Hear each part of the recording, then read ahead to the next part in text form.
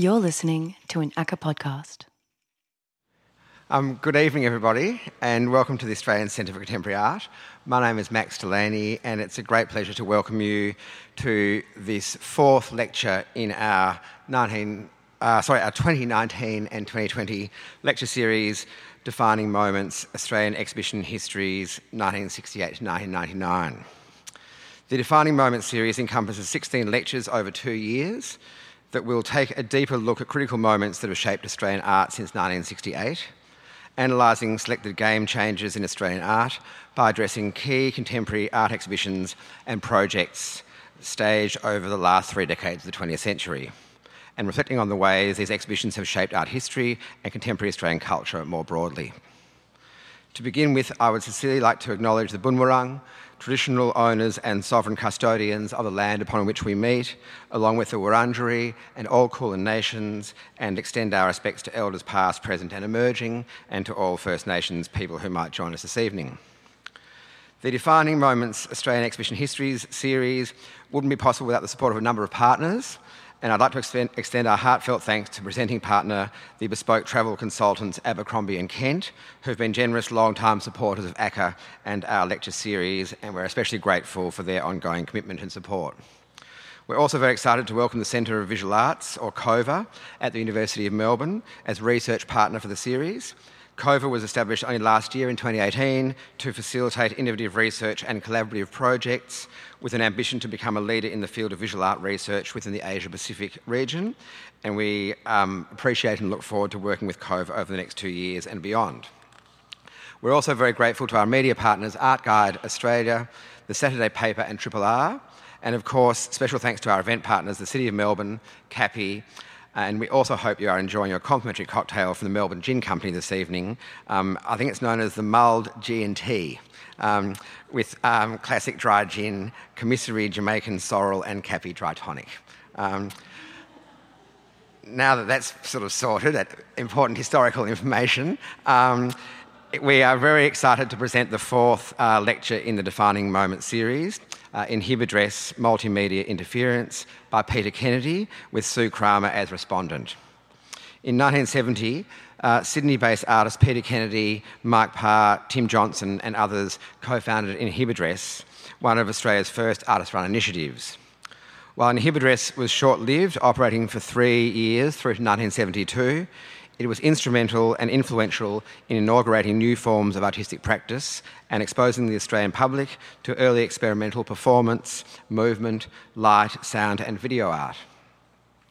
Recognised as a key moment in the development of conceptual art and what also became known as post-object art in Australia, Inhibidress attracted the attention of international critics, including Lucy Lippard, who documented various Inhibidress activities and projects in her landmark book, 6 Years, The Dematerialisation of the Art Object, from 68 to 72, as well as influential local critics and theorists such as Donald Brooke and Terry Smith. Inhibidress was also the subject of a retrospective exhibition and publication curated and edited by Sue Kramer for the Institute of Modern Art in Brisbane in 1989, and we're delighted to welcome Sue as respondent this evening. In tonight's lecture, Peter will reflect on the significance of Inhibidress, with particular reference to a couple of specific exhibitions, including But the Fierce Black Man from 1971, which involved live, real-time, amplified performance and audience participation. So be prepared. Some of which we will hear and experience this evening. So I think we're in for somewhat of a multimedia treat of analogue sound and vision going by this afternoon's sound check, and which I think will take us back to another time. An exceptional, influential, experimental artist since the 1960s, Peter Kennedy is one of the first artists to work with video and neon light and other experimental art forms in Australia, and is rightly regarded as one of the most significant artists of his generation. He's been an innovator over 5 decades, from early experimental conceptual and performance works, and works which engage with community contexts, through to art which deeply reflects on some of the most profound social, cultural and political issues of our time from both personal and public perspectives. Peter's work is held in the collections of significant museums in Australia and internationally, including the NGA, the National Gallery of Victoria, the Art Gallery of New South Wales, as well as the Centre Georges Pompidou, Tate Gallery, ICA London and National Gallery of Canada. And major surveys of Peter's work have been held at Hardy Museum of Modern Art in 1993, the Ian Potter Museum of Art in 2002, and Brisbane's Institute of Modern Art in 2011. Following Peter's lecture, in response, we are delighted to welcome Sue Kramer, who, as I mentioned, was the curator of Inhibidress 1970-72 at the Institute of Modern Art in Brisbane in 1989. Sue will consider the legacy of Inhibidress, as well as the politics and the implications of restaging historical exhibitions and working with the history of conceptual and performance art, subjects which are equally relevant to the format of ACCA's lecture series as well. Sue Kramer is curator at Hardy Museum of Modern Art in Melbourne. She's worked since the early 1980s as a curator and writer on contemporary art, including as director of the Institute of Modern Art in Brisbane, curator at the Museum of Contemporary Art in Sydney, and as art critic for the Age newspaper. Sue has curated many landmark exhibitions, including the wonderful Janet Birchall and Jennifer McHamley exhibition Temptation to Coexist, which is currently at Hardy, and I'd recommend all of you that haven't been out to go and see what is really an outstanding exhibition covering 35 plus years of the artist's practice. Peter will be speaking tonight for about 40 minutes, followed by a shorter response from Sue. Then there'll be time for discussion between both Peter and Sue, after which we'll have time also for questions from the audience. And my colleague Adrienne Hayward, Curator of Public Programs here at ACCA, will be on hand with a microphone to welcome questions. So without further ado, will you please join me in welcoming our guest speaker this evening, Peter Kennedy.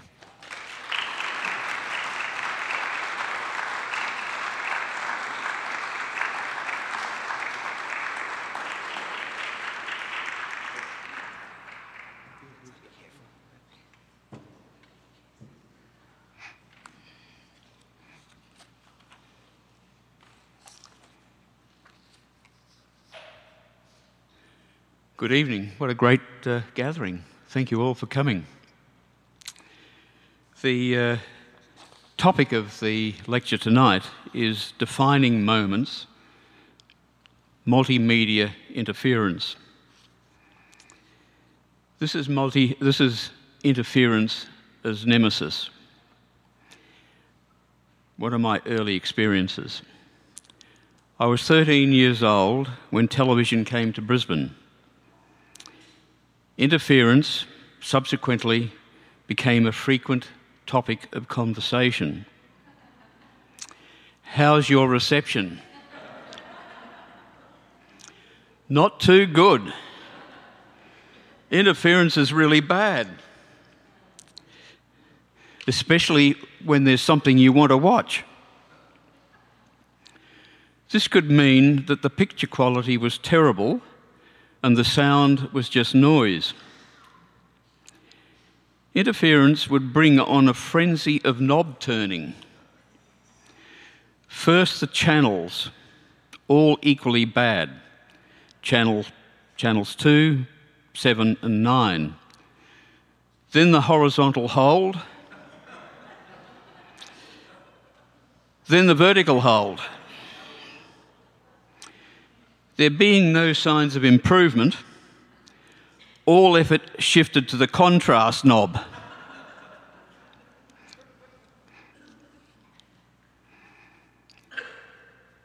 The repairman comes and goes through the same routine, but only with the horizontal and vertical knobs.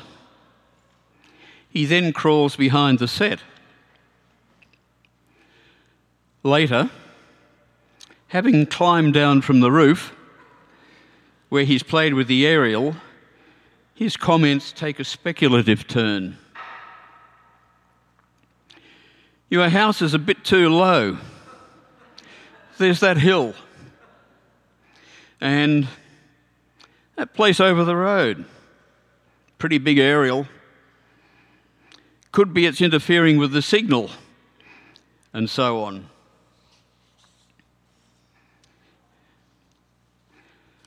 I've taken the title's keywords, Defining Moments, Multimedia Interference, as a guide to the content of this lecture, in which there are a selection of images as well as sound segments, sound being an element in my work that has played a part in defining the moment. This will be followed by a discussion of Inhibidress. The sequence of projected images is as follows. To begin, there are installation shots of my two neon exhibitions at Gallery A in Sydney in 1970 and 71. This was the first time neon was exhibited as art in Australia. The 1970 exhibition was simply titled Neon Light Installations, probably the first on-the-record use of the term installation in this country. Then follows a passing reference to But the Fierce Black Man, before shifting to the question of where such a work as But the Fierce Black Man came from. Numerous historic publications and several selected audio recordings contribute to this backstory. As representative of a defining moment, But the Fierce Black Man obscures my other work, particularly other early 1970s sound-related pieces. In any event, it is those very same sound-related pieces to which a notion of interference as conceptual idea, or indeed as virtual material, is intrinsic. By way of redress, I have included in this presentation examples that demonstrate the way in which it has figured as an expressive option, then and now. A detailed description and explanation of But the Fierce Black Man as it was exhibited at Inhibidress in 1971 will conclude the audio-visual part of this presentation.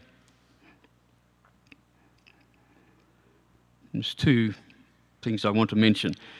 The audience should know that a number of works shown here tonight have been exhibited elsewhere in Australia and overseas.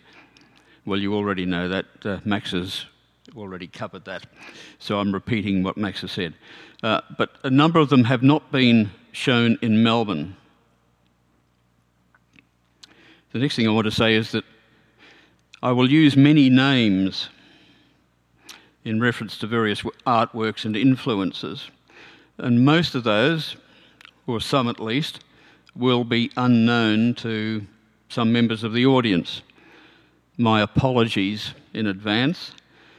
Time on this occasion does not allow for explanatory interludes.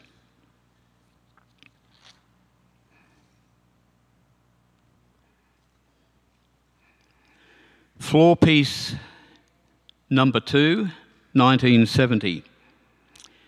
As exhibited at the Institute of Modern Art, Brisbane in 2011.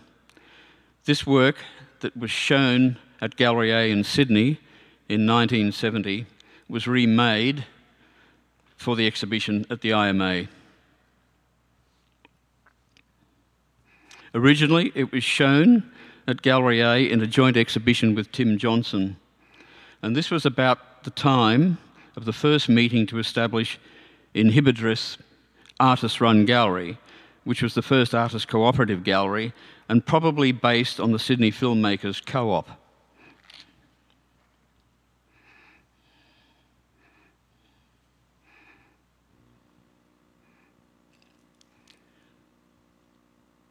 On the left, diagonal wall piece from Neon Light Installations 1970, and on the right, horizontal wall piece, again from the same exhibition, 1970, and in the foreground on the floor, X, 2 V's and 3 I's, also from 1970. I was working at Claude Neon as a designer of neon and plastic signs at this time, and sometime around mid-1969 I set about designing the work for this exhibition.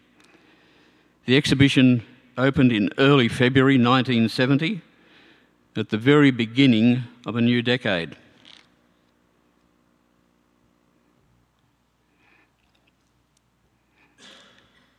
Floor piece number 1 from Neon Light Installations 1970.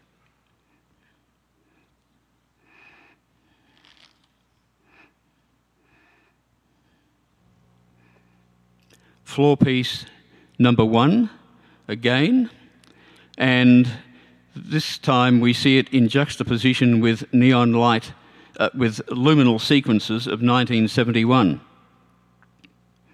That's the image on the left. And on the right, we have, again, X, 2 Vs and 3 Is from 1970, and one element from a number of elements that was incorporated into luminal sequences on the right of that frame. Both periods of work, that is, the work done in 1970 and again the luminal sequences work done in 1971, were combined for the purpose of this exhibition in Brisbane at the IMA. It was with luminal sequences that I first became engaged with the phenomenon of interference, both, as I said before, as a concept and as a material that could be incorporated into an artwork. Put simply in this context, interference was the conversion of a negative into a positive.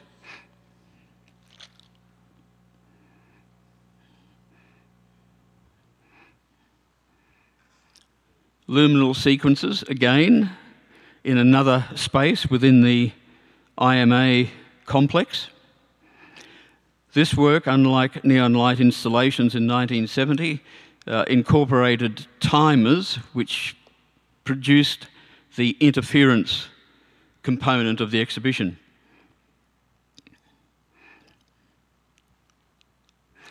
On the left in this frame, you see a slide projection which ran throughout the whole exhibition. It was of images taken during the course of the exhibition of people at the exhibition. There is one problem with this photograph, and that is that the photographer, I was absent when the photographs were taken, had a will to coherence, which resulted in pictures that record the installation in repose. That is, all the illuminated elements are on at the same time. This was not the case most of the time.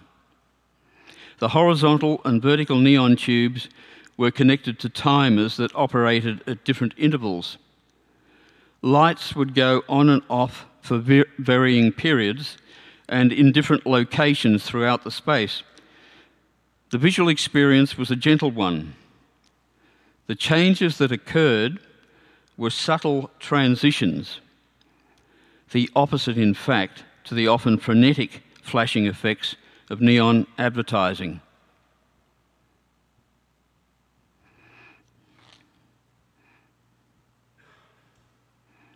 Some different angles of the same exhibition, above and below on the left, and on the right we have some examples of the 1970 luminal neon light installation works.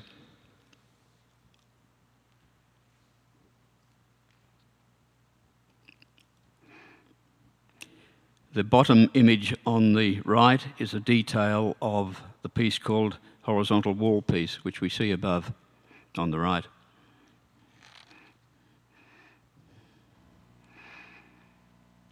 But the Fierce Black Man at Inhibitress in 1971. This is a collection of contact prints or sheets. As if the two neon exhibitions at Gallery A were not radical enough, But the Fierce Black Man was even more so. Nothing like it had been seen before. Pretty much the entire work was devoted to interference phenomena of one sort or another.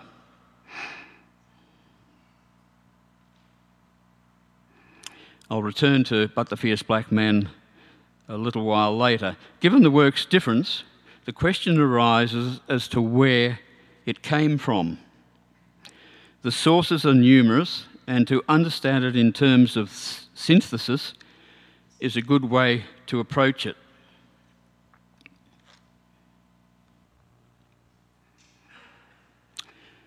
Reading art magazines and certain books was immensely influential at the time. From these, I drew not only inspiration and ideas, but more importantly, the confidence to make work and exhibitions not previously seen in Australia. This process of enlightenment began when I moved from Brisbane in 1965 at the age of 19 to Sydney to attend East Sydney Technical College, Sydney's one and only art school. This is a moment when I discovered art magazines and the world of the avant-garde. Robert Hughes wrote of the shock of the new. For me, it was exhilaration. Seeing the work of Robert Rauschenberg and John Cage, for example, set my world on fire. As a matter of interest, the bottom centre image is a portrait of the German artist Joseph Beuys.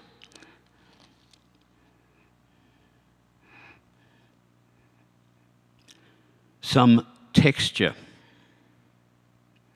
Art Now, revised edition 1960, one of my earliest art books purchased as a 15-year-old. A British publication, this line from the preface sets the tone. Dissonance and conflict have become essential elements in our aesthetic experience. I took this on reading it a few days ago as a reflection of Britain's emotional state as a nation post-World War II.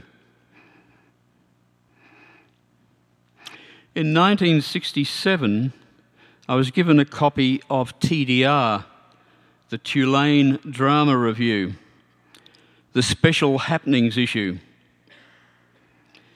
Contributors to this publication include Alan Capro, Robert Morris, John Cage, Fluxus, particularly George Maciunas, Claes Oldenburg, Anne Halprin, and Yvonne Rayner, and Lamont Young. Now, one of the other things I've done looking back at these books to refresh my memory was to note how many women artists were included in each of these publications. With Art Now, there was a total of 136 artists with approximately 10 women. I say approximately because I couldn't work out the gender of some of the names. With the Tulane Drama Review, the TDR, there were 23 contributors and 3 women. Here's a passage from Lamont Young's lecture 1960 that captured my imagination at the time. Actually, I think I should have a different voice. Could I ask a member of the audience to volunteer to read it? Oh, thank you. So kind.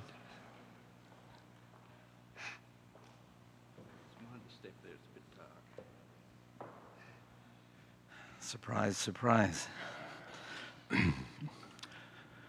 When I sent Compositions 1960, numbers 2 to 5, to some of my friends, I received different comments from all of them concerning which ones they liked or disliked, with one exception. Almost all of them wrote back to me saying they liked number 5, which consists, quite simply, of turning a butterfly or any number of butterflies loose in the auditorium. Diane agreed that it was a very lovely piece and said it would seem almost impossible for anyone not to like it. At any rate, I had hoped to perform either Composition 1960-2, which consists of building a fire in front of the audience, or Composition 1960-5, the butterfly piece, on whatever program came up next. Thus, when the time arrived to do another noon concert of contemporary music at the University in Berkeley, I told a friend who was communicating with the director of the noon concerts that I would like to do either Composition 1960-2 or #5. The next day, he phoned and said he had asked the director. The director had said that both pieces were absolutely out of the question. I was shocked. I could easily understand anyone's concern for a fire in the auditorium, but what could be wrong with a butterfly? Well, compositions 1960 numbers 2 and 5 were banned from the auditorium, and we performed composition 1960-4 instead. Sometime afterward, Diane received a letter from Susan, who was visiting in New York. At the end of the letter, she wrote, quote, "I saw a boy in the park today running, quite terrified, from a small yellow butterfly."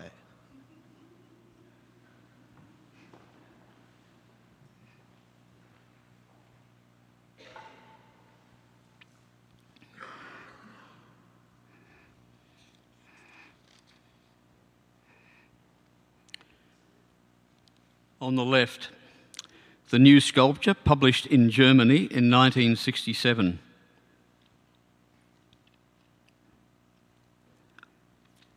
Environments were soon to become known as installations.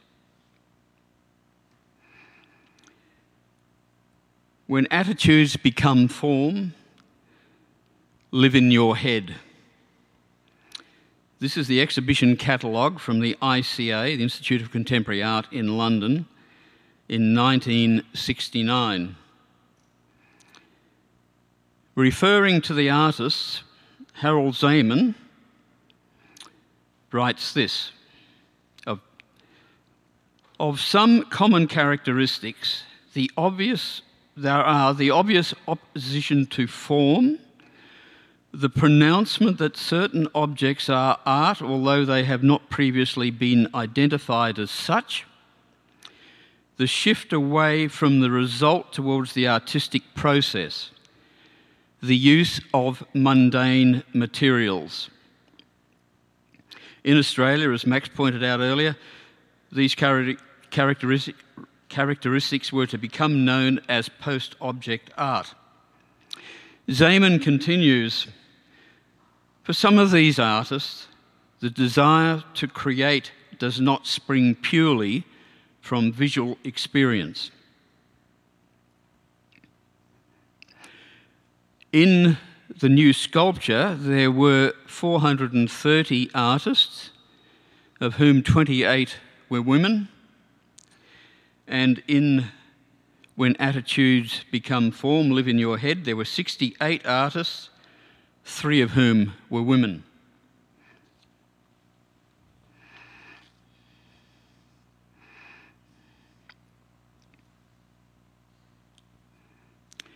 Minimal Art, a Critical Anthology, edited by Gregory Batcock, published in 1968. In this publication, there were 94 artists, 10 of whom were women. The book itself represents the minimalist moment as it was happening. Minimal art was the official avant-garde of the mid to late 1960s. It had its attractions, its itness or thingness, its assertion of its own materiality, its unequivocal objectness. All of this was new at the time. Minimalism's interaction with the space in which it was displayed, its dialogue with the architecture of the space, the ready take-up of commercial and industrial products were contributing attractions. There was a branch of minimalism that was referred to as serialism. This involved the application of logic in the deployment of discrete parts within a predetermined system. Sol LeWitt, Carl Andre, and Dan Flavin are today the most recognised exponents. Serialism had its place in music too, only much earlier. While serialism was being earnestly discussed in the art world, it was being rejected and replaced in the music world. Those exponents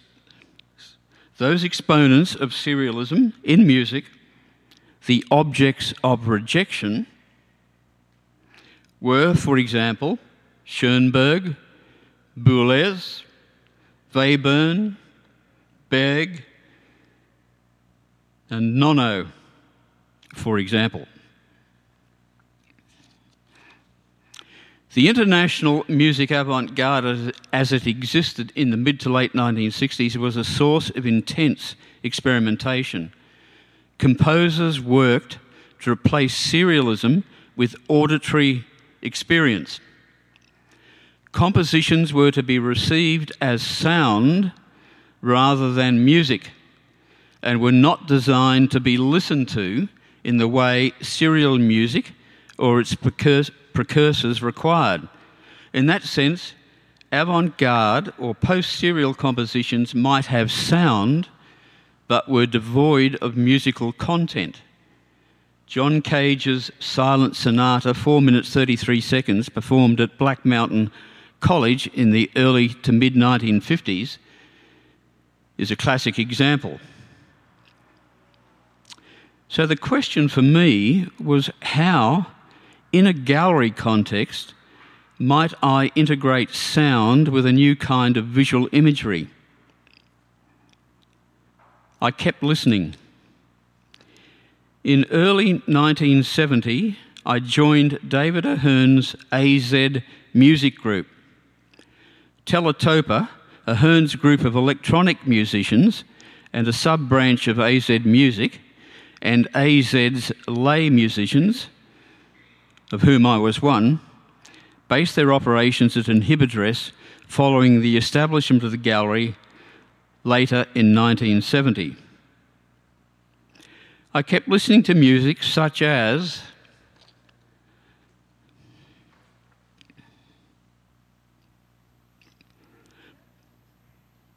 just prepared piano. Before we play the record, is an ordinary piano into which Cage inserted screws, bolts, erasers, wooden objects, plastic, etc., into or onto the strings of the piano. Intervention? Certainly. Interference? For many, yes. Prepared piano. 2 minutes.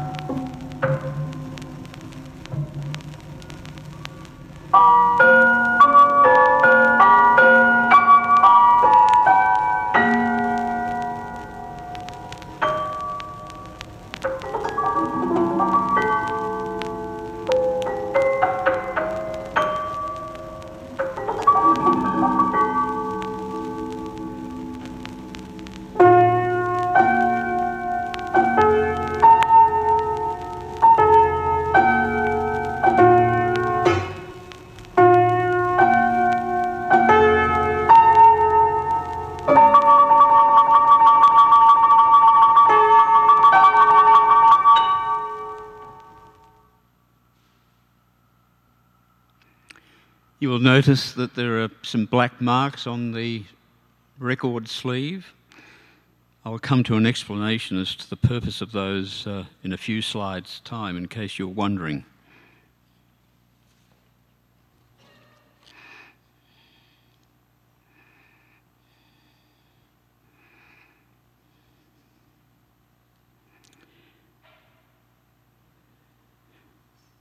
Luciano Berio, Visage, 1961.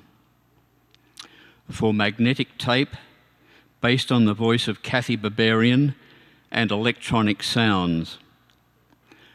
According to Berio, Visage is a radio program work, a soundtrack for a drama that is never written. It is not really for the concert hall, but rather any medium that reproduces words. Visage can be heard as a metaphor of vocal behaviour. It is a discourse at the onomatopoeic level. It does not present meaningful speech, but the semblance of it. Only a single word is pronounced and repeated.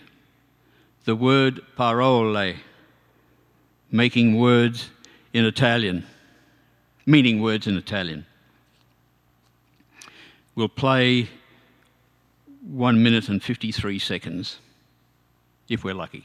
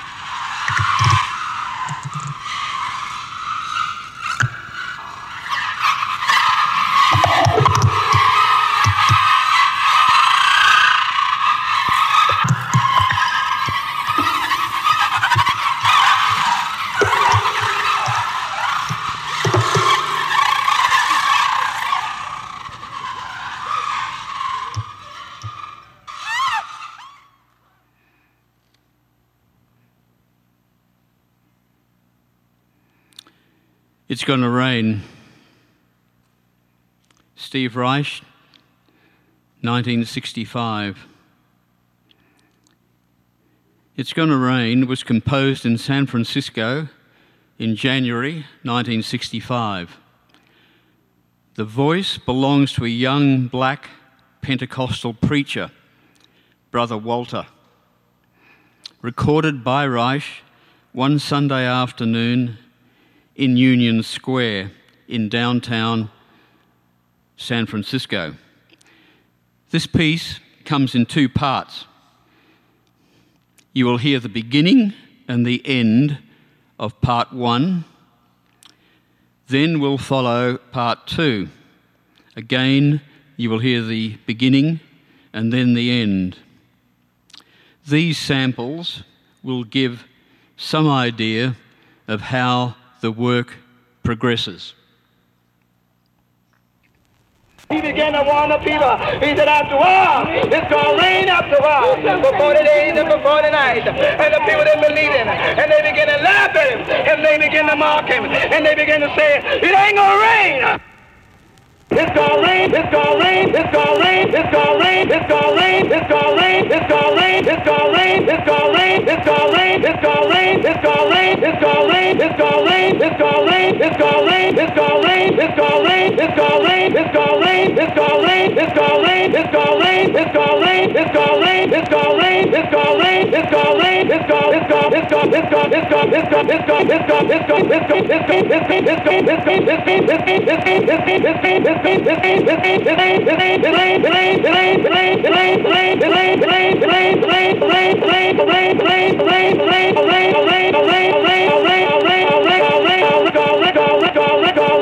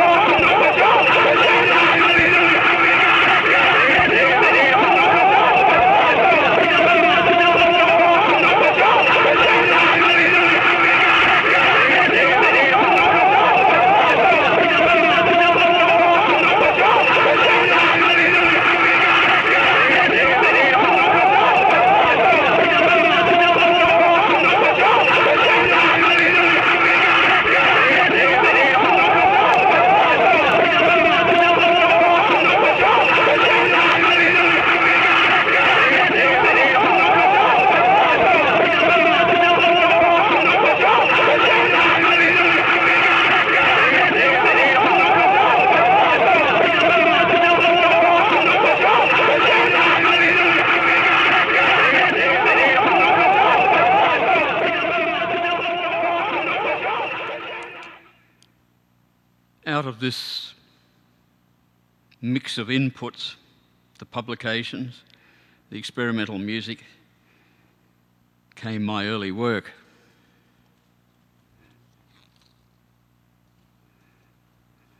This is my work, Prepared Record, 1970-71.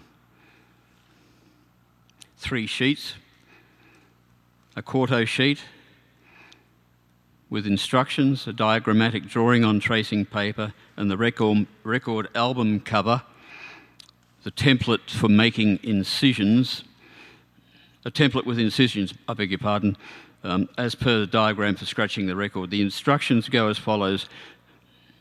Select a 12-inch LP disc, preferably a recording of classical music. Prepare the surface of the recording as indicated on the diagram by carefully, lightly applying scratches using a suitably sharp instrument. A single disc may be listened to in private. For a public performance, a minimum of 4 records, they can be different records, and 4 record players are required. The method by which the recordings can be synchronised should be determined before any public performance.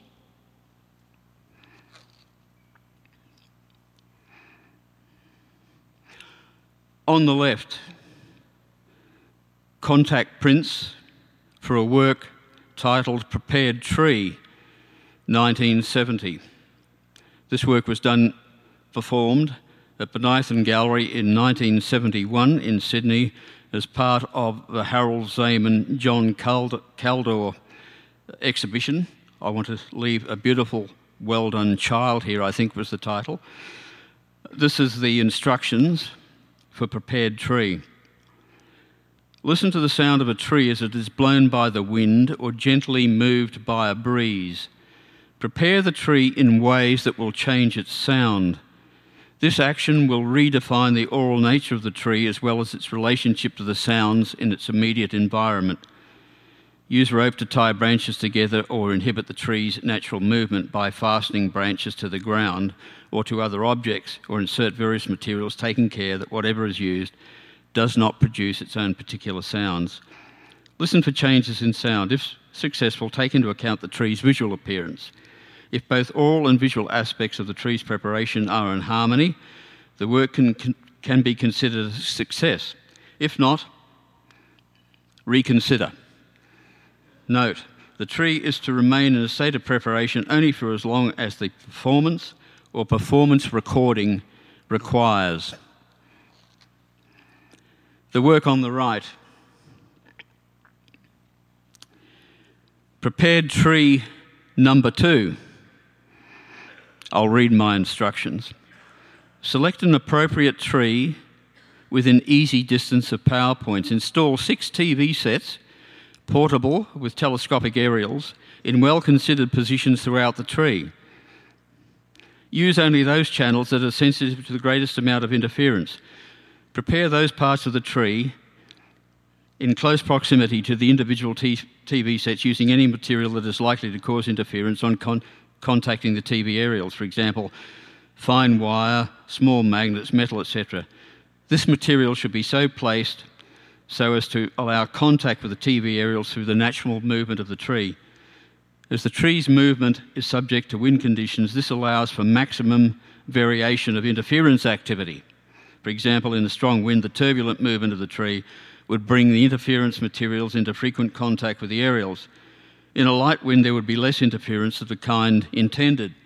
The volume of all TVs must be maximum. The work performance should be seen and heard both during the day and also at night.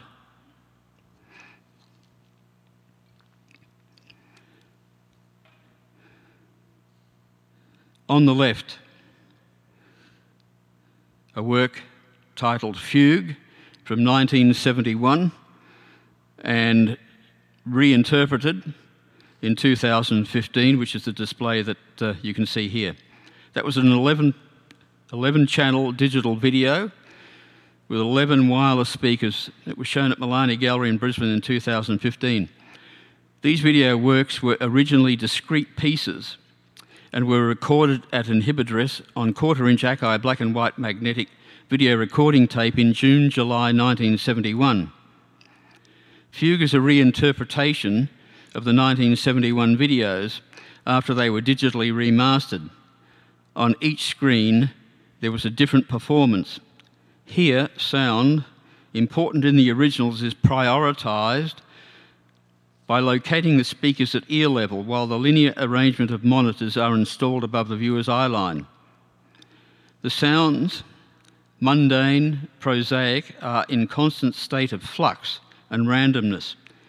No single instant is repeated, which means the work is perpetually new. At every instant, it is original. At right, a detail of one of the works that you can see on the left, the installation image. It's third from the right in the installation photograph. The work is called Parrot.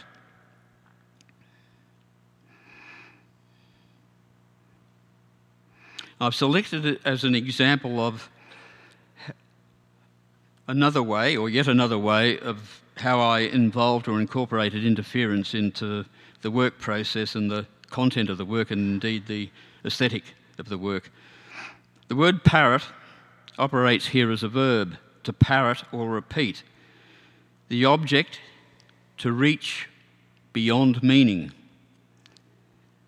A seated performer repeats the word parrot at varying intervals, but only at the precise moment when an actor passes between the performer and the camera microphone. At such moments, the actor obscures the view of the performer saying the word, while simultaneously affecting the clarity of what is heard. With the word parrot now lacking any visual connection to its source and the sound of it effectively degraded to a noise, parrot's aesthetic content rests with the process by which it has been made.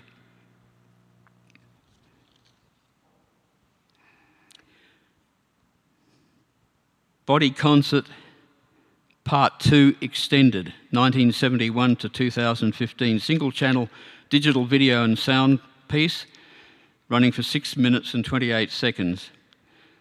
This is a reinterpretation of the original 1971 single-channel video work. Two performers move a small contact microphone between their bodies using only the pressure of their embrace to move it. The sounds that are heard appear at odds with the movement. As the piece progresses, so does the sound, evolving from digitally modified sounds at the beginning to a listenable musicality at the end. This will run for just 1 minute. I push the button. Do I push the button? Yep. No, I pushed the wrong button. Yeah.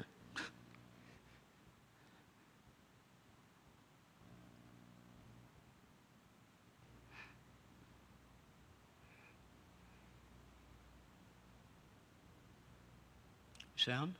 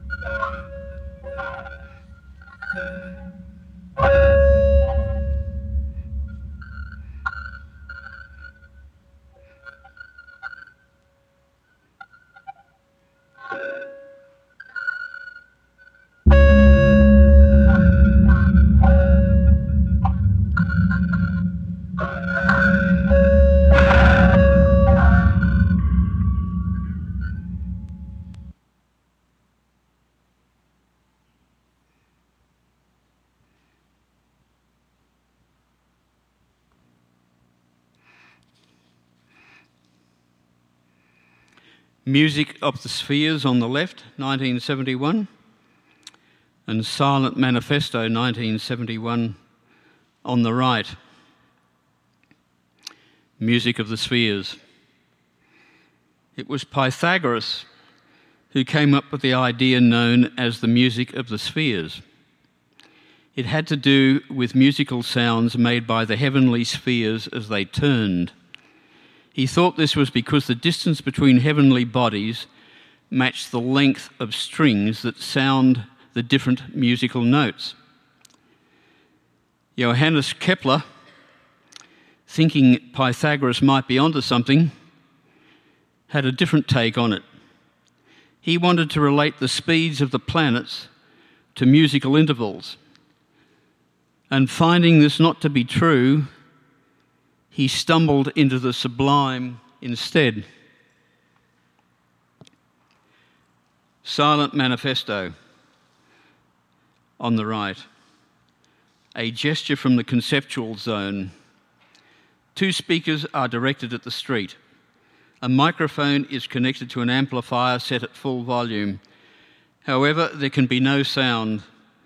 The microphone is bound in layers of cloth and the speakers are mute. There are conceivably 2 explanations for the gesture. An acknowledgement of John Cage's famous lecture on nothing, the opening line of which is, "I've got nothing to say and I am saying it." Or, alternatively, it signifies that in cultural circles there is a sense that the manifesto's history of defiance has played out, and the avant-garde's fate is one of cultural assimilation. Snare, 1972. Snare drum, tom, 3 speakers, 1/4-inch magnetic recording tape, reel-to-reel tape deck, amplifier, microphone and stand, speaker box, drumsticks, 3 photographs, steel frame chair with speaker attached. First shown at an exhibit address in 1972 in the exhibition Transart 1 Idea Demonstrations, Peter Kennedy, Mike Parr. Modern art's avant-gardist attack on bourgeois values and culture was always destructive in its intent. History, however, shows that this aim often ends up being assimilated and absorbed by that same dominant culture.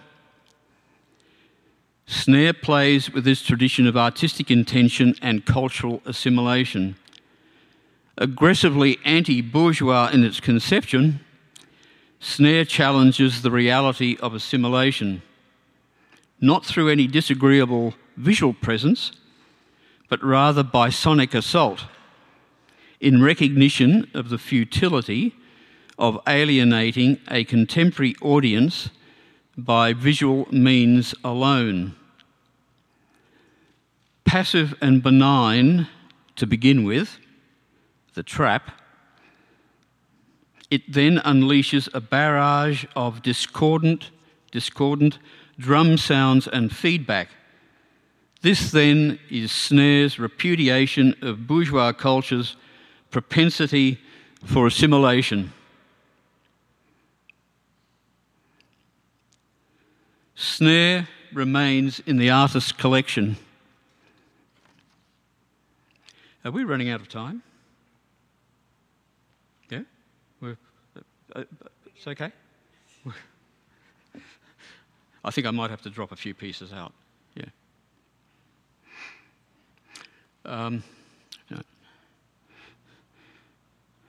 Welteislehre, German for, translated literally, world ice learning or world ice theory, 1972. First shown at an exhibit address in 1972 in the same exhibition I mentioned, Idea Demonstrations. This work engages with the opposite of truth, the time when Germany was run by Nazis. For the Nazis, the theory of relativity was a problem because its author, Einstein, was a Jew. Their answer was to come up with an alternative theory and an institution to proclaim it, the Academy for Welteislehre. It was to be an institution run by Werner Heisenberg, a Nobel Prize-winning physicist, famous for the principle of uncertainty. The Academy's purpose? To promulgate the Nazi conviction that the stars are made of ice. In the artwork, Welteislehre's sound component is a recording of a man's voice telling the above story in German. At the end of the story, he stops speaking, but remains a presence behind the microphone. The listener hears street sounds, occasional voices, including a child's, perhaps a car horn or siren, and maybe there is a dog barking. The sounds outside are mundane. The owner of the voice is still present. The listener hears him swallow.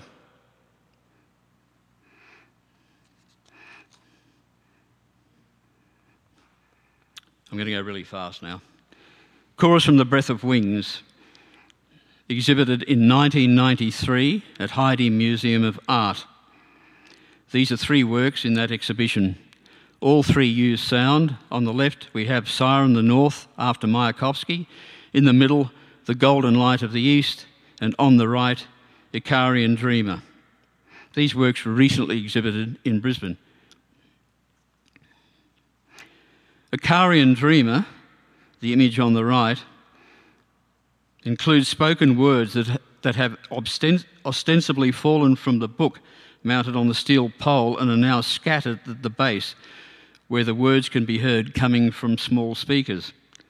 Like fugue that we saw before, these sounds operating at a low volume interact randomly and so provide background sound to the physical objects in the space.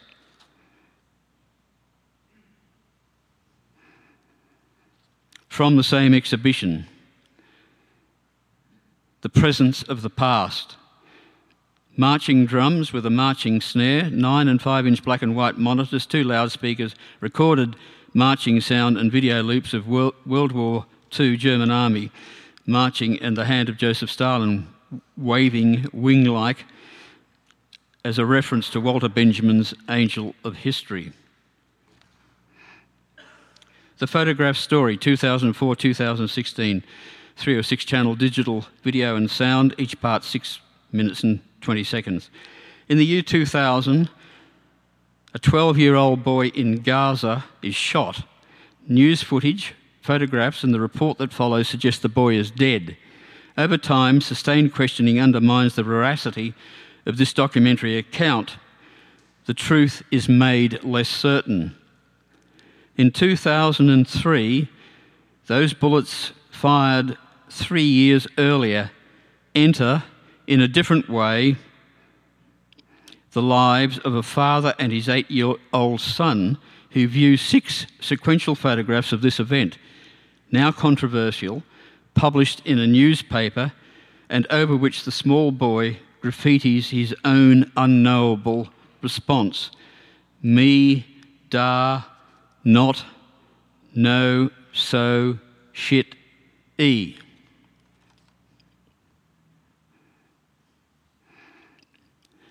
There are 6 photographs, as I mentioned. Each has its own voice and each tells a different part of the story.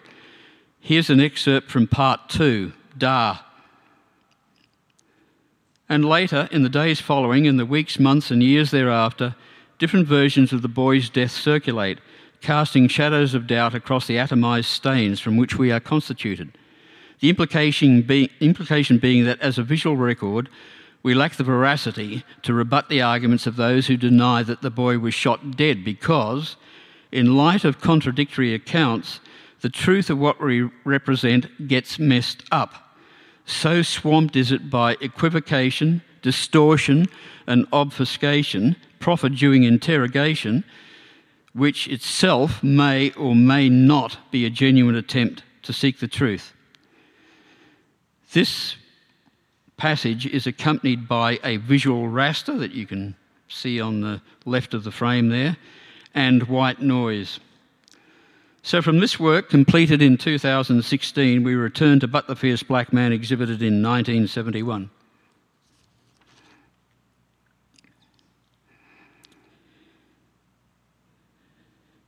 But the Fierce Black Man ran at an HIB address from March the 8th to March 28, 1971. In HIB address was on the second floor of a building in Charles Street, Woolloomooloo.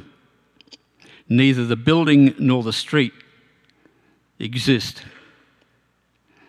Admission was 30 cents, gallery hours 5:30 to 9 p.m. weeknights, 10 a.m. to 6 p.m. Saturday and Sunday. As described in the exhibition notice, But the Fierce Black Man comprised a 2-channel recording, But the Fierce Black Man, raster and white noise from television set, random human interference, namely audience participants, taxi radios and ambient street noise, and my performance of speaking the phrase, But the Fierce Black Man, at 30-minute intervals. This, I think, was the first sound installation to be exhibited as art in a gallery.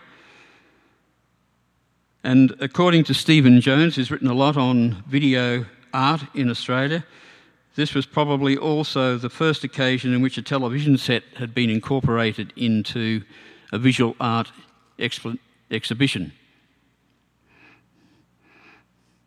The gallery, previously an industrial space, was approximately 70 feet in length, which is about 22 metres, and 25 feet wide, which is about 7.6 metres. By today's standards, quite small, but by the standards of the day, it was actually quite large.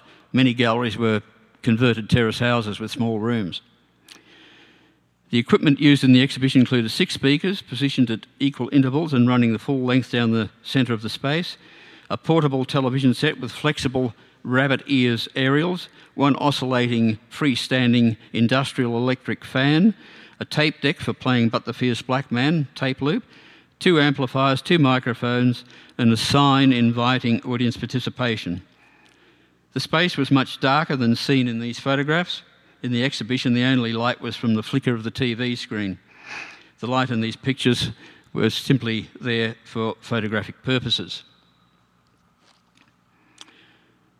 These are some images of my performances, repeating the phrase, initially in sync with the loop, but owing to a range of physical constraints, pressures or duration, synchronous vocal expression is gradually or quickly lost.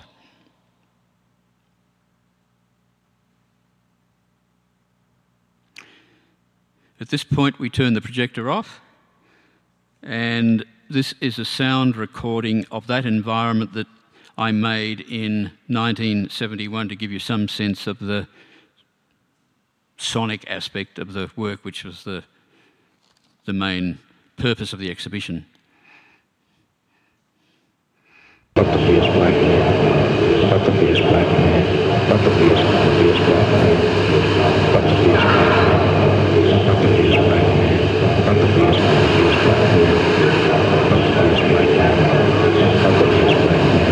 but the fierce black man, but the fierce black man, but the fierce black man, but the fierce black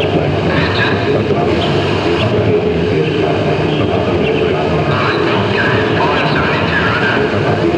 but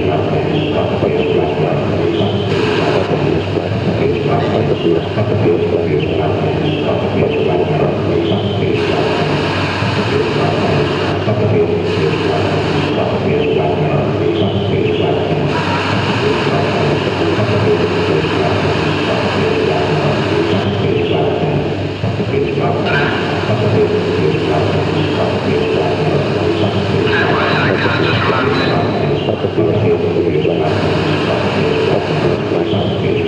fierce black man, but the fierce black man,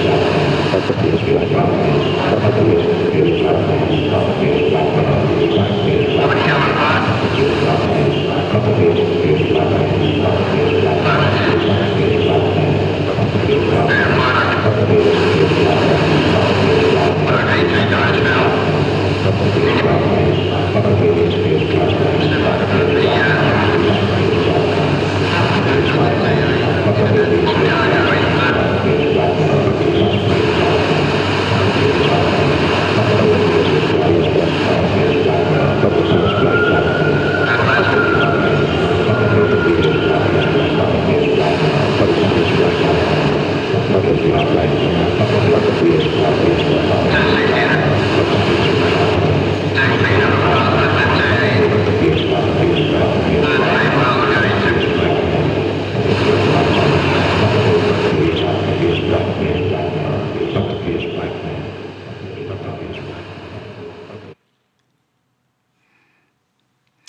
What was the critical response?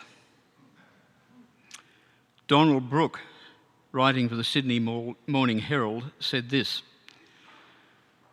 "One wouldn't know how well Peter Kennedy has made his thing, But the Fierce Black Man, for the very good reason that it is quite unclear what sort of thing he has made.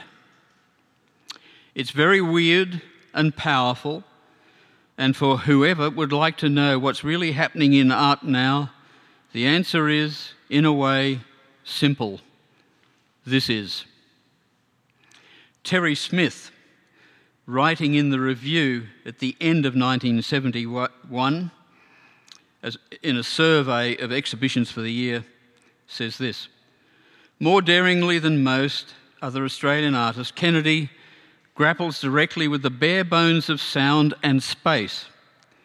If it is true that stripping down is one of the major impulses in 20th century art, then Kennedy here shows a way of extending it beyond what was thought to be the terminus, minimal art."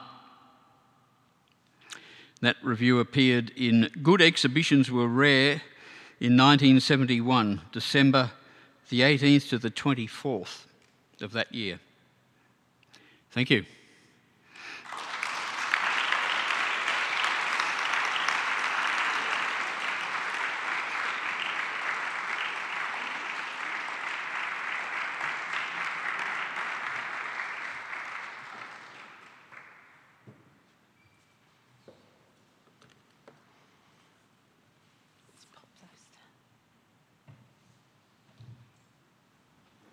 Thank you so much, Peter. What a fascinating account.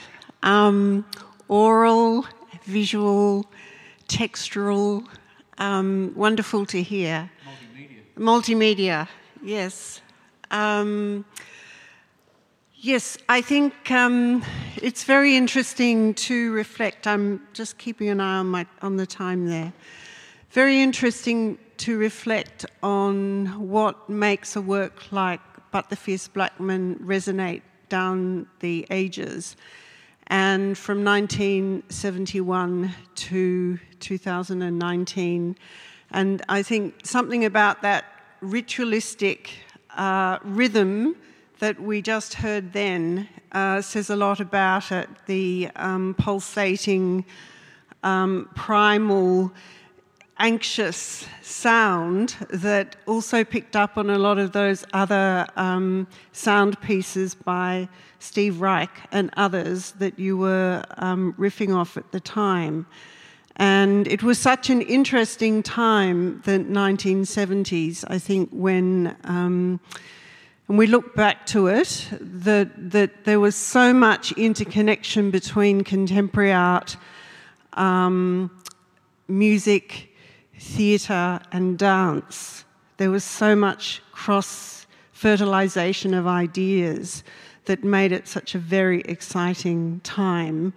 And that's something that I don't know if we have that now, but it was very... didn't live through the 70s as an art person.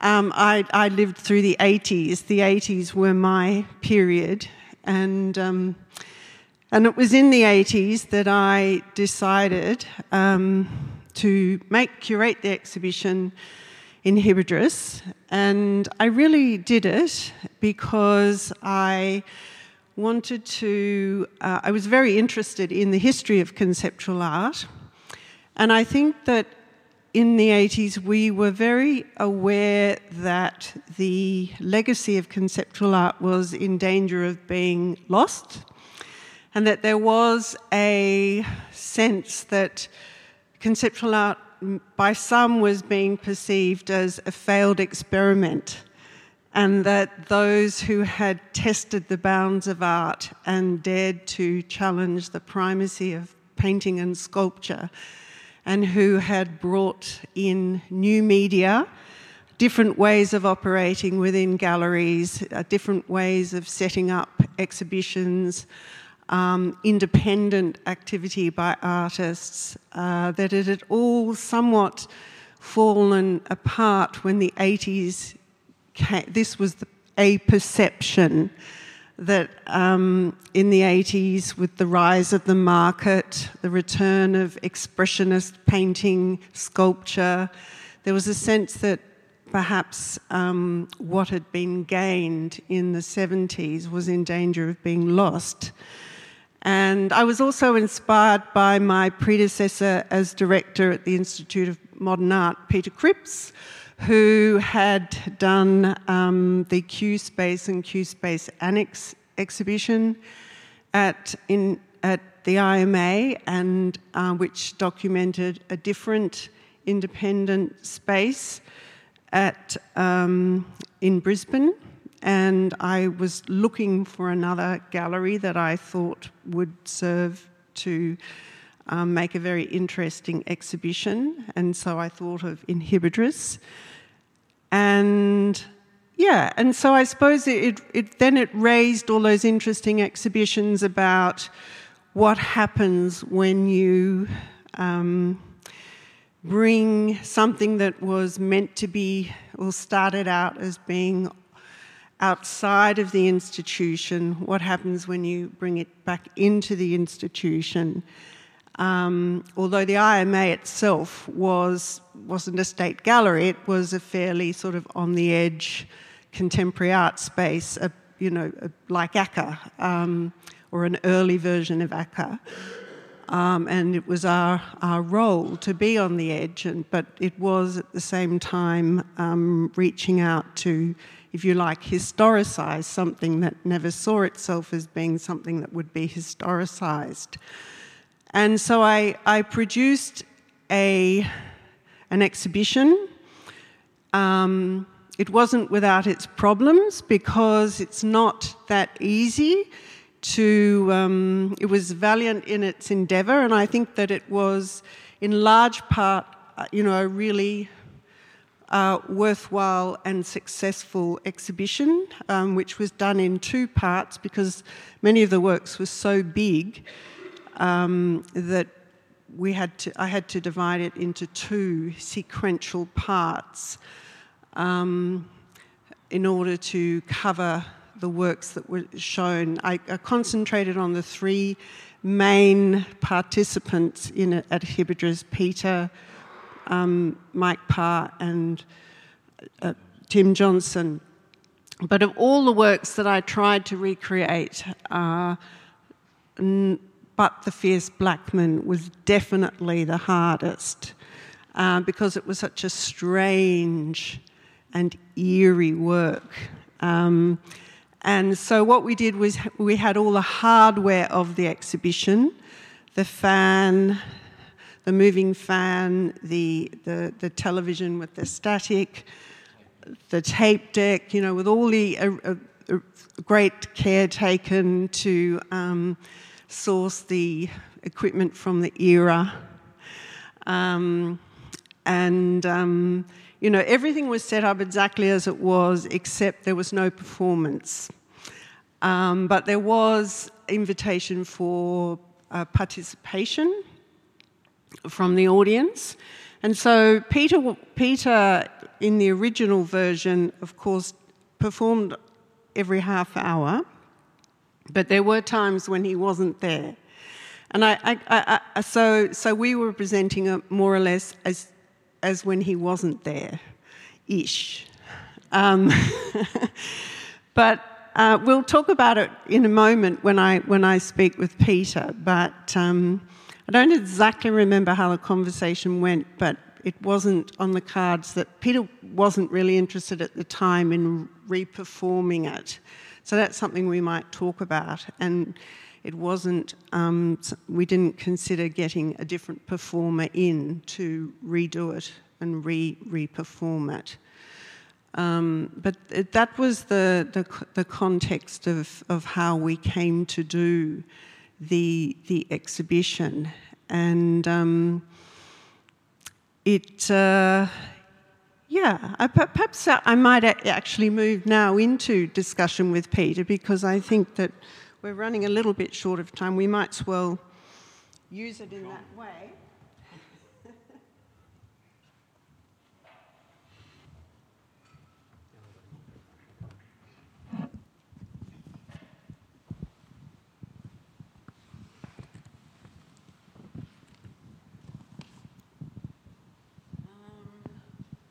yeah, I mean, because in the catalogue for the exhibition, I did quite extensive interviews with each of the artists, and in it, I have a quote from you where you say that from a political point of view, that you thought that the work was intentionally ephemeral and implicitly critical of the status of the art object, subversive in the fact of it being non-permanent, which made it in a way contradictory for me, of course, to then set it up as a, well, again, I guess it wasn't a permanent installation, but I guess we were, to a certain extent, museumifying it by recreating it. I wonder if you feel the same way about it now. I can't say that I do. I would like to see But the Fierce Black Man in a collection where it's correctly conserved and curated. I think that my declaration that you quoted about it being an ephemeral work and that I wasn't necessarily interested in its preservation, or however you wanted to describe it, was the folly of youth, really. I was 26 when I did it, I think. I've learnt a lot since. But I think also I would not have had the expectation that it would have been taken as seriously at that time as it has become so. And I think I could forgive myself for that rash statement initially.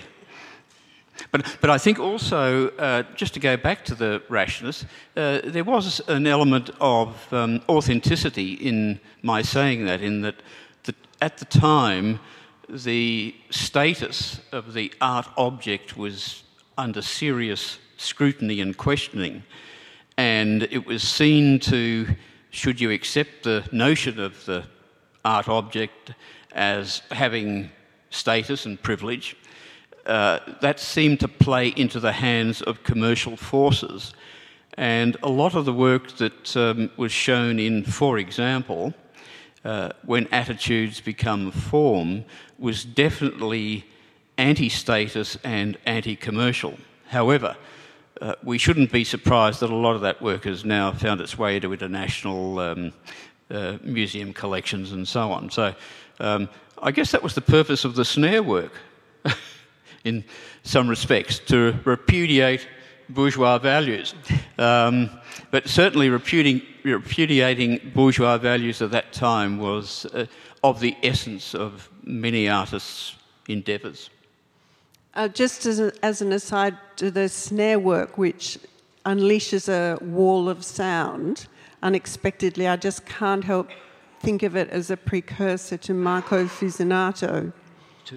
Marco Fusinato, who works today making these very loud, he does a range of things, but some of his works are very unexpectedly shocking to the viewer, or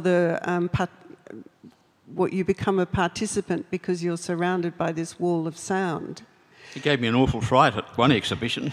I didn't know what the work was going to do, and I was standing alongside it, and suddenly all hell broke loose and shocked me to the core. Peter, if the work itself were to be put into a collection, would you also like to see it being represented? And if it were to be reperformed by you or someone else, would it have to use the original? I mean, or somebody else somewhere else could find? Can it be reinterpreted? Do you see that as a possibility? It's possible that it could be reinterpreted. With your permission? Yeah. Certainly. I would assume that my permission would be sought. May not be. Well, I guess it can't forever be sought. No. But there'll have to be a contract at some point.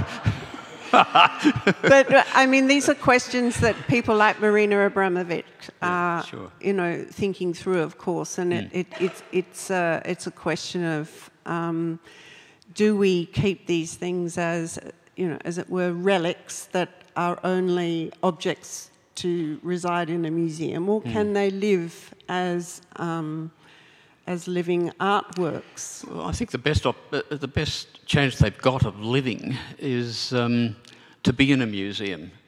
I think unless they're in a museum, they'll have no life whatsoever. I can't see, what anyone else would do with them necessarily. With But the Fierce Black Man, I would have no problem with other people doing the performance aspect. The equipment would be accessible in one way or another, given a bit of searching. The only difficulty I would see is how do you get the taxi cab calls into the gallery space, given that taxi cabs no longer have radios and there's no longer conversations between taxi drivers and their and the people back at the base. So that would be a problem. I'm not too sure how that could be achieved. I don't think it's insurmountable, but I think there's something to think about there. But the rest, I think, is possible to do. You might have a contemporary version of that. It might not have to be locked into that. There may be another way of doing it. Ambience of the time. It requires some thought. But on the question of re-showing work from that period that, in one way or another was dematerialised or not necessarily coherent in the way that a painting or sculpture is, I've often thought about one of the other works that I showed this evening, which is the Body Concert Part 2 Extended. And what I've thought about that is, and it wouldn't have quite the difficulty that, or the issues wouldn't be quite as difficult as perhaps the taxi radio cab would be with But the Fierce Black Man. But I've often thought that it would be wonderful to get some dancers and some musicians and to do a group performance, different bodies, different shapes, so on, and make something of the sounds that come out of the two bodies embracing and holding the microphone and trying to move it around through their movements. With the bodies of dancers, I would think that you could get some very interesting visual images, and I think there would be sufficient there if there were a number of people doing it as couples. The sound aspect could become something quite formidable as well, in a way. Peter, what can you tell us about the title of the work and the not just the title but the repeated chant throughout the piece? I mean, I do think that it has a lot to do with the power of the piece, that this phrase has stayed with us somehow through the age, through the decades. Certainly stayed with me. The story behind the phrase is this, that early in 1970 and being involved in David Ahern's AZ Music Group, there were weekly or monthly, I can't remember, workshops where the various participants were given certain tasks to perform in a improvisation format. And so you were thrust into a large space, as was the case with my coming across this phrase, and you had to make something of it. So it was a response to the environment, an oral response, rather than a visual one. And we were in a disused building, and I was wandering around looking at the floor to see if there was anything there that I could use, and there was a piece of torn paper. And I had resolved in my mind that I would act on whatever it was that I picked up and saw. And I picked up this piece of paper. It must have been upside down. And when I read it, it said, "But the Fierce Black Man." And I thought, well, that's kind of interesting. I think in the end I threw the piece of paper away. But it stayed with me for the rest of 1970, and when the opportunity arose to do the exhibition at Inhibitors in 1971, that was my first port of call. clearly, as I was attempting to demonstrate this evening, I was heavily under the influence of Steve Reich and the other musicians who, like Terry Riley and Philip Glass and so on, who were working in that, there was a term, minimalist way at the time. So it was a case of putting a number of things together, which is why I use the word synthesis at some point. There were a range of options, I guess, that were available to me. It was a question of how did I give it form, I think. Has that answered the question, or have I missed the question entirely? Well, no, I think it's interesting that it was entirely a factor of chance. Yeah, it was. Very Cajun. But well-chosen chance. Luck was on my side on that occasion, I have to say. You could have ignored it, I but could have ignored you it, picked yeah. up on it. And it seems a very loaded title, in fact. And but in fact, it's not. I don't think so. No. No. It's it may come to be at one point or another in the future, but I'm completely comfortable with it. And one of the reasons why I'm comfortable with it is that I was acting on a particular principle, the principle being one of chance and randomness, which was, again, I was talking about interference. Well, that was another material, in a sense, virtual material to work with. I wonder if we have any questions from the audience.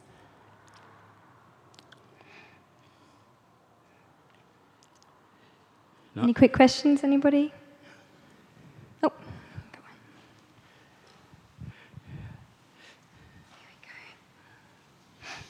on. Hi, thanks, Peter.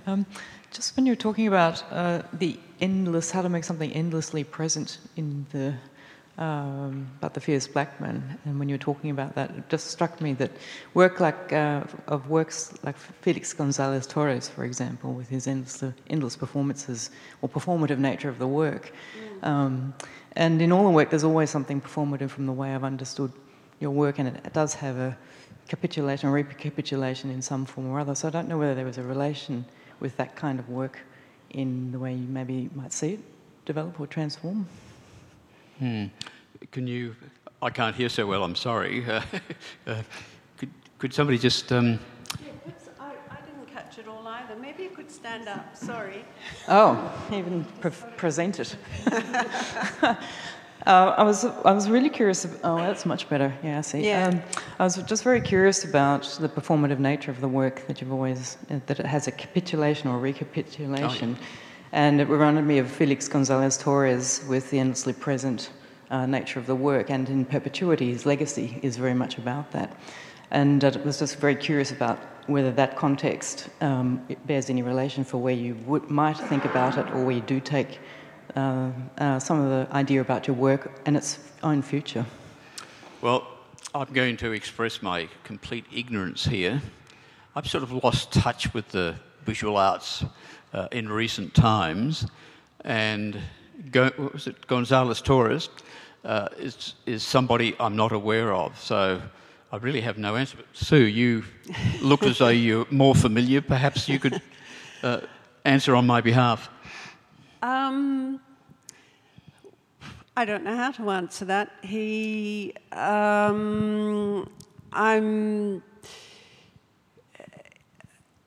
It's about works that are... I'm more familiar with works by him than performances, really. And yeah, I guess it's not so much performance so much as performative. Oh, the performative nature, that they can be represented in a variety of... I think it's more to do with the time and its nature of repetition and time, and he deliberately, for example, his work, some examples of the work are about having a permanent display. Always, something can be taken away, but it's always replenished. I see. For example, like the papers or lollies he might have in a corner. He has a number of objects which are always replenished in perpetuity. Yes, I see. Which is an interesting conversation about... I see what you're saying, where yes, those I works might go. understand. Yeah, I understand. Well, the artist... Sorry, Sue. The artist Robert Morris, I mentioned him in the context of the TDR, the happenings issue. He was a contributor to that. He did exhibitions back in the 60s where the exhibition would constantly change. He would go in each day and either take something out or add something. So it's not a new idea. I think that the transformative energy that goes into the difference in activating an exhibition with González Térez is that it's the viewer who changes it, takes the suite away.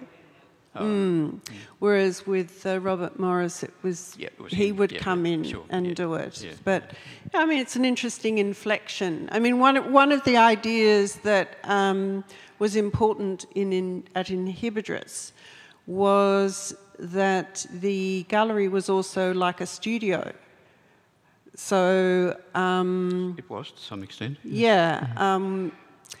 So that it wasn't just a place where you would hang the work or something then leave, but like you would be there every half an hour doing your thing, and like Mike would be there typing his typed works, and Tim would, it was a performative place. So it wasn't just an exhibition space. An exhibition space, and it was like a total experience. So, maybe in a sense it's a precursor to those sorts of ongoing temporal things that you're pointing to in his work, which is interesting to think about. Well, I have to say that one of the reasons why I don't pay a lot of attention to contemporary art these days is that when I do see it, it looks very much like what I saw 30, 40 or so years ago, only the production values are more heightened, I think. But, well, Peter, I mean, it is interesting that, you did make this work, engaging so, pointedly with this very cutting-edge music and these experimental ideas, and then you did move away from it and did quite a different kind of work. Did you in some way lose faith in what you were doing? And why? Was it in fact that you felt there wasn't the audience participation? There wasn't. Reflecting on the Inhibidrus years, for the purpose of this evening, I thought that the art world as it existed or was constituted back in 1970, 71, 72 was not at all interested in But the Fierce Black Man. The only person from the Art Gallery of New South Wales who came to see it, and that was in the role of a reviewer, I think the Sydney Daily Telegraph, was Daniel Thomas. No other curator from the Art Gallery of New South Wales came. Well, nothing has changed there. And I speak as a curator who the other sometimes misses some very good things. The other thing I would say is that there is a problem if work is too original. I think that there's a lack of take-up for work that is unfamiliar or unexpected. And I think that going back to the 1970s, the neon work and the other works that I have shown this evening that were shown at Inhibidrus, there was no follow-on. All of this fell into a hole. And so one has to survive as an artist some way or another. And I guess I turned my attention to back to painting and drawing and so on. It seemed to me that I had stepped so far outside of the environment that one would consider to be a potentially supportive one that I had to make my way back again. But you were also you became very interested in trade union and social issues. So it was those things motivated you? Well, one of the reasons why that happened was due to the sacking of the Whitlam government in 1975. And a lot of people who were, vaguely interested in politics or perhaps completely apolitical felt galvanised into action of one sort or another. And so that led into a range of political oriented art activities that hadn't previously existed, or not before or after the first wave that preceded the Second World War and so on, where there were a number of political artists as well for very good reason. So it needed a catastrophic political event, I think, to change artists, and not just visual artists, but artists of all types, actors and musicians and so on, change their orientation. So, I guess that's getting us away from the But the Fierce Black Man, but if we take your trajectory and Mike's trajectory, which continued with performance and the more experimental edge, and you went into a more political, social, in a way they both took the legacy of Inhibitors but in a different direction. Do we have another question? Yes, good evening. It's very nice to be here. My name's Juliana. Yes, Juliana. And I'm a sound and performance artist from Montreal, Canada. I've been here for 4 years now, and I just finished my PhD actually on sound and performance, and a lot of the artists that you all have spoken about have actually been part of my research. What I find so interesting living here in Melbourne is that a lot of the artists that I know in terms of the New York cartography of the 1970s, not many people know about them or even speak about them anymore. And it's really interesting for me to hear you actually sort of talk about a history that is so important and has contributed so much to what we see as the social and political conditions of what are happening around us today. And with that, I also wanted to thank you very much for also noting a lot of the women artists that were excluded during that time, and how much you were also aware of those things that were going on. And just, I think you've kind of answered my question, actually, just about what you're doing now. Because as somebody who's coming from outside, I'm really curious about what was actually going on in Australia at the time, because you really didn't mention that. It seems that you have spoken a lot about your own practice, and I'm just wondering, was there a scene here? What was actually going on during the 70s? Because it seems there was a calling for what was going on outside, what was happening in New York. How did you get connected to Lucy Lippard? Why is it that you were attracted to all the happenings of everything that was going on in New York at the time? And what kind of influence that gave you to your own surroundings here in Australia? Well, that's a very good question.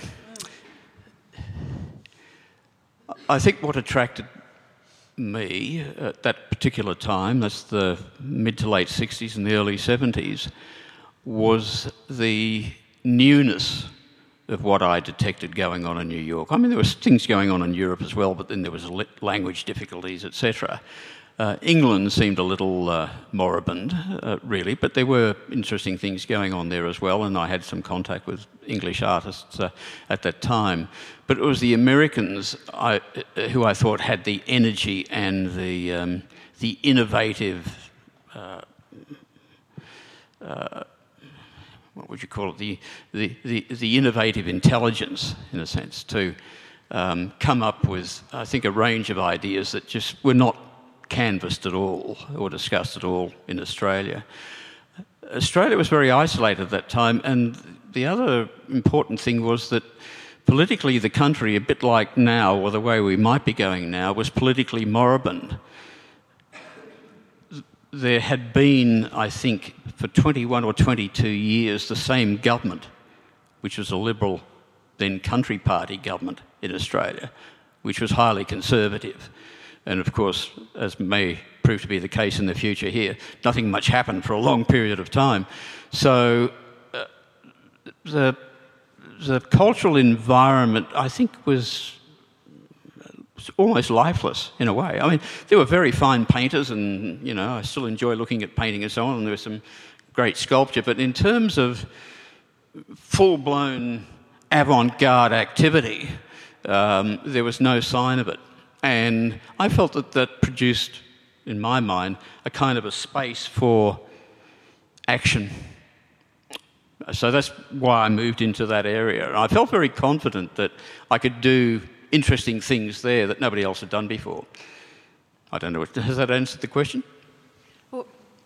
Peter, perhaps just one related question, which is earlier on you mentioned, obviously interference and dissonance as being very important sort of motifs and forms and materials. But you did largely speak to art history and then the really fascinating influence of music. And you spoke also about sort of avant-gardism and the kind of, being counter to bourgeois values. But to what extent do you think the dissonance or the interference that you were also kind of generating in your work might have also been represented, or an expression against kind of, or anti-institutional values, or against the Cold War, or against the Vietnam War, or against the kinds of institutional values that were predominant in politics more widely? Are you suggesting, Max, that because I dropped out of the art scene as it was constituted in a conservative sense, that and because of the work that I was producing, which were kind of critical of bourgeois values and what have you, that I was my own worst enemy and basically shooting myself in the foot? Is that... No? Right.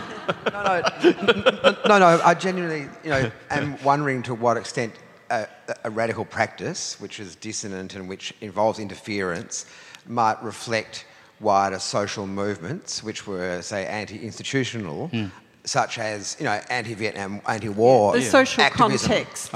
Activism, the social context of making this anti-authoritarian work.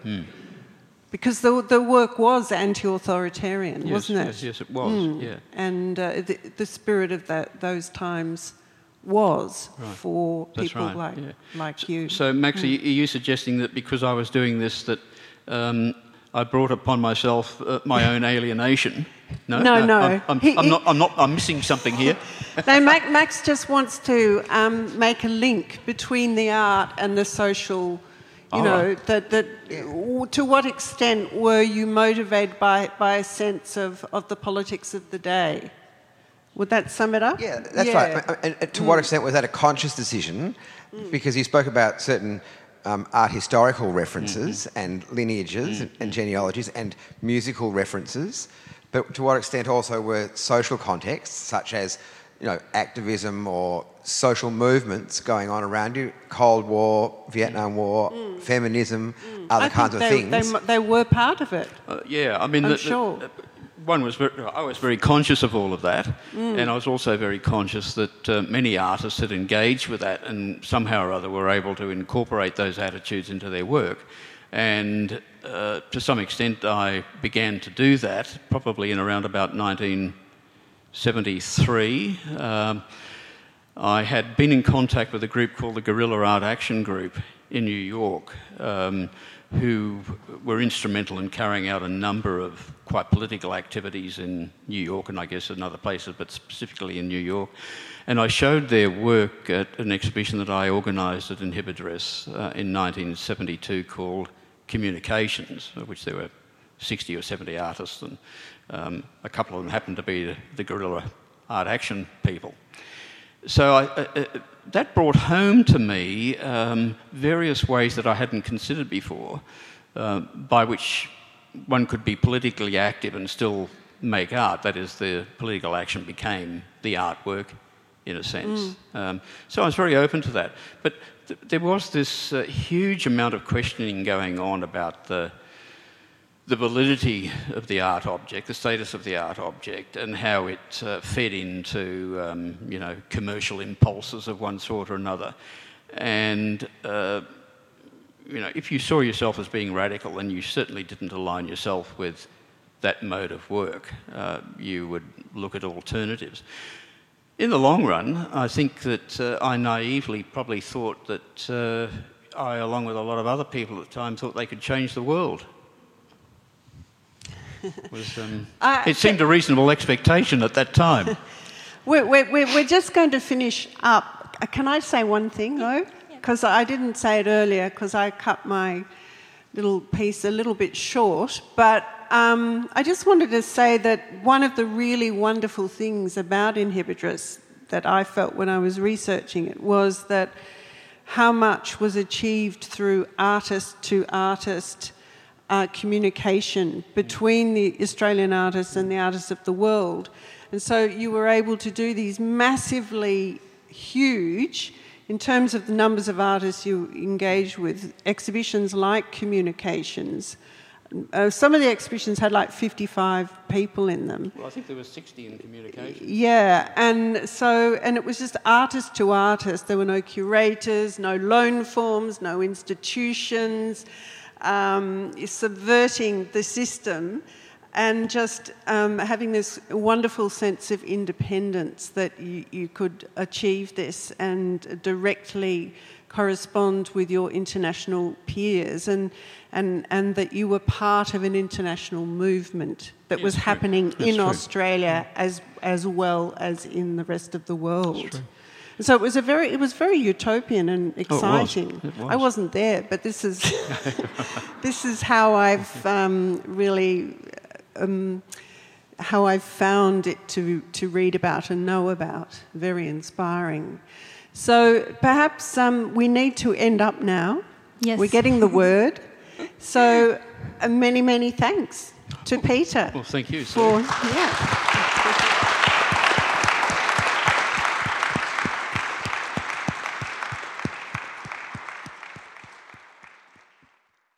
You have been listening to an ACCA podcast recorded by ACCA, the Australian Centre for Contemporary Art in Melbourne. To listen to more from us, subscribe to ACCA on Apple Podcasts or follow ACCA on SoundCloud. To find out more about our exhibitions and programs, visit acca.melbourne and sign up to our mailing list.